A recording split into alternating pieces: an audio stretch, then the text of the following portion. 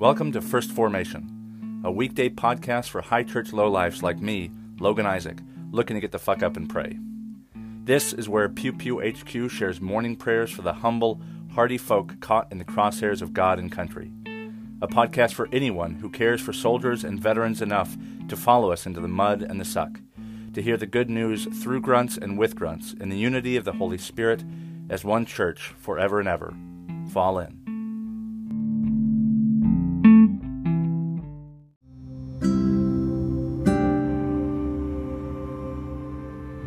Psalm 99.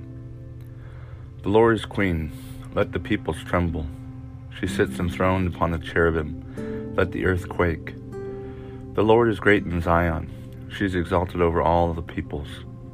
Let them praise your great and awesome name. Holy is she. Mighty Queen, lover of justice, you have established equity. You have executed justice and righteousness in Jacob. Extol the Lord our God. Worship at her footstool. Holy is she.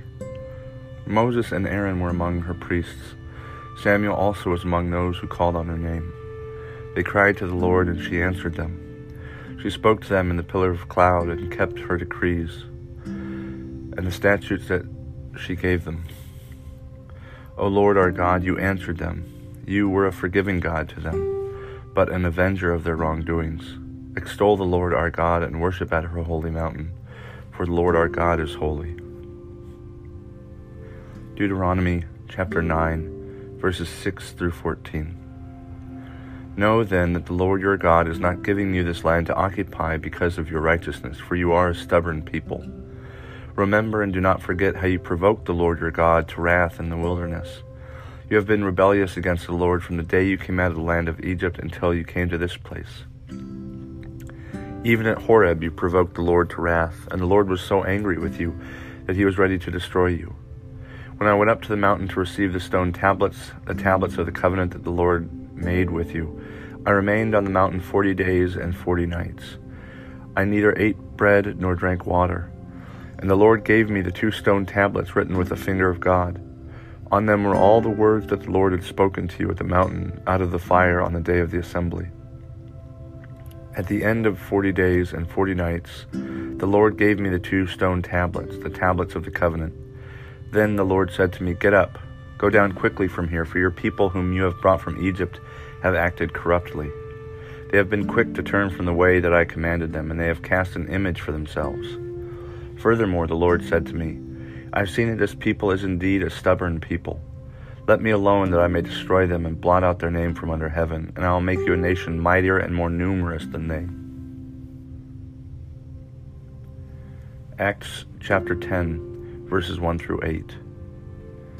In Caesarea there was a man named Cornelius, a centurion of the Italian cohort, as it was called. He was a devout man who feared God with all his household. He gave alms generously to the people and prayed constantly to God. One afternoon at about 3 o'clock, he had a vision in which he saw an angel of God coming in, saying to him, Cornelius. He stared at him in terror and said, What is it, Lord? He answered, Your prayers and your alms have ascended as a memorial before God. Now send men to Joppa for a certain Simon who is called Peter. He is lodging with Simon, a tanner, whose house is by the seaside. When the angel who had spoke to him had left, he called 2 of his slaves and a devout soldier from the ranks of those who served him, and after telling him everything, he sent them to Joppa.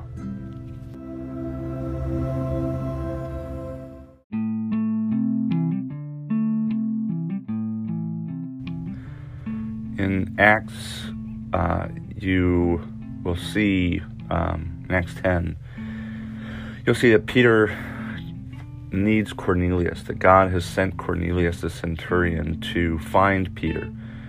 And Cornelius is a devout man who has given money, and the religious authorities will later talk about to Peter how he can trust them. And but Acts, this passage in Acts, we'll see if it picks up tomorrow as well, or if it follows Deuteronomy.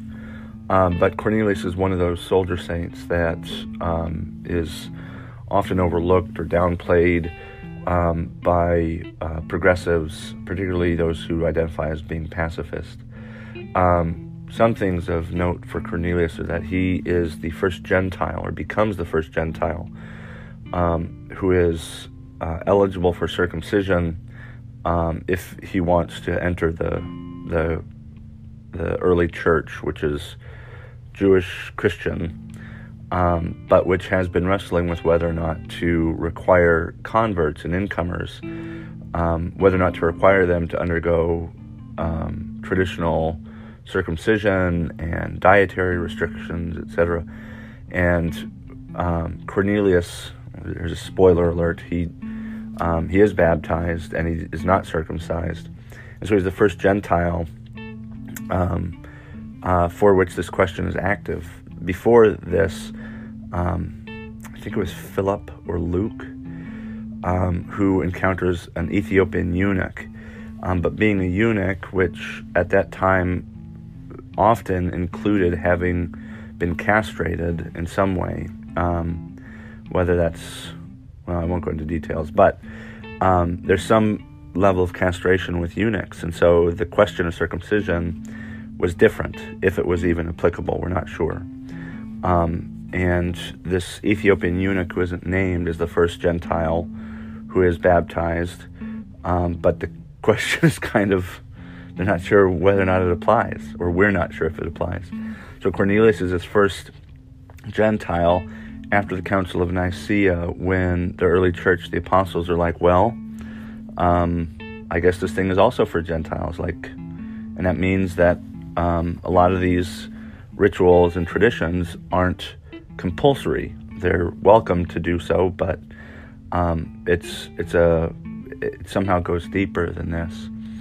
And I'm going to hold off the rest of my commentary on Acts 10 for later, only to point out that Cornelius is clearly, the scripture calls him a devout man who feared God without all his household, which would include his slaves, which is familia. Domicile, or domus is his blood relatives and his wife.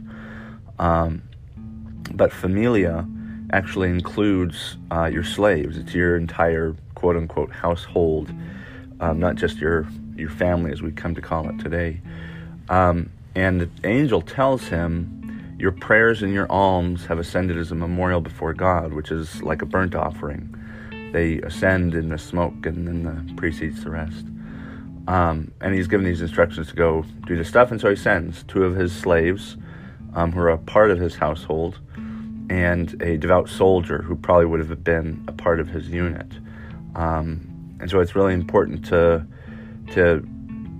notice and narrate the lives of these grunts and these soldiers, and what their contributions are, and what their place has been, their status and their function within the church. And so we'll see tomorrow if we continue on in Acts. But that, I thought, is something really important to point out for First Formation listeners.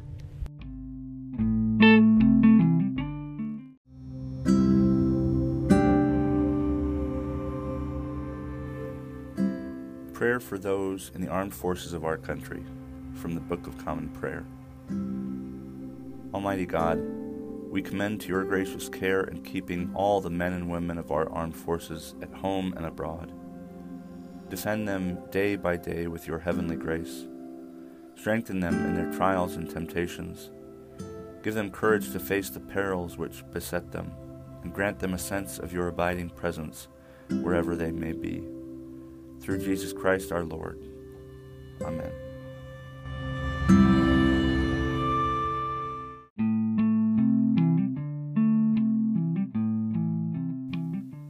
Thank you for falling into Pew Pew HQ's First Formation, where we share morning prayers for the humble, hardy folk caught in the crosshairs of God and country.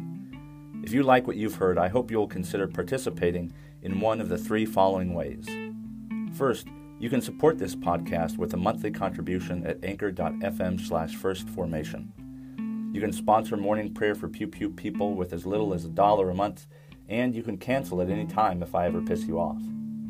Second, You can become a co-host yourself by recording a lectionary reading and sending it to me to be included in a weekday episode of your choosing. Instructions for co-hosts can be found in earlier episodes, and you don't have to be a grunt to participate in First Formation in this or any way. Finally, and maybe most importantly, you can send me your prayer requests of a minute or less with a voice message feature on Anchor's iOS or Android apps. Prayers may be added to a morning prayer episode, aired anonymously if you wish, or kept private for me to pray for off-air. So there you have it. 3 ways to participate in morning prayers for Pew Pew people. I hope you will continue to listen in and maybe even consider participating yourself. This has been and always will be Logan Isaac. Always faithful, always family. Semper Familia.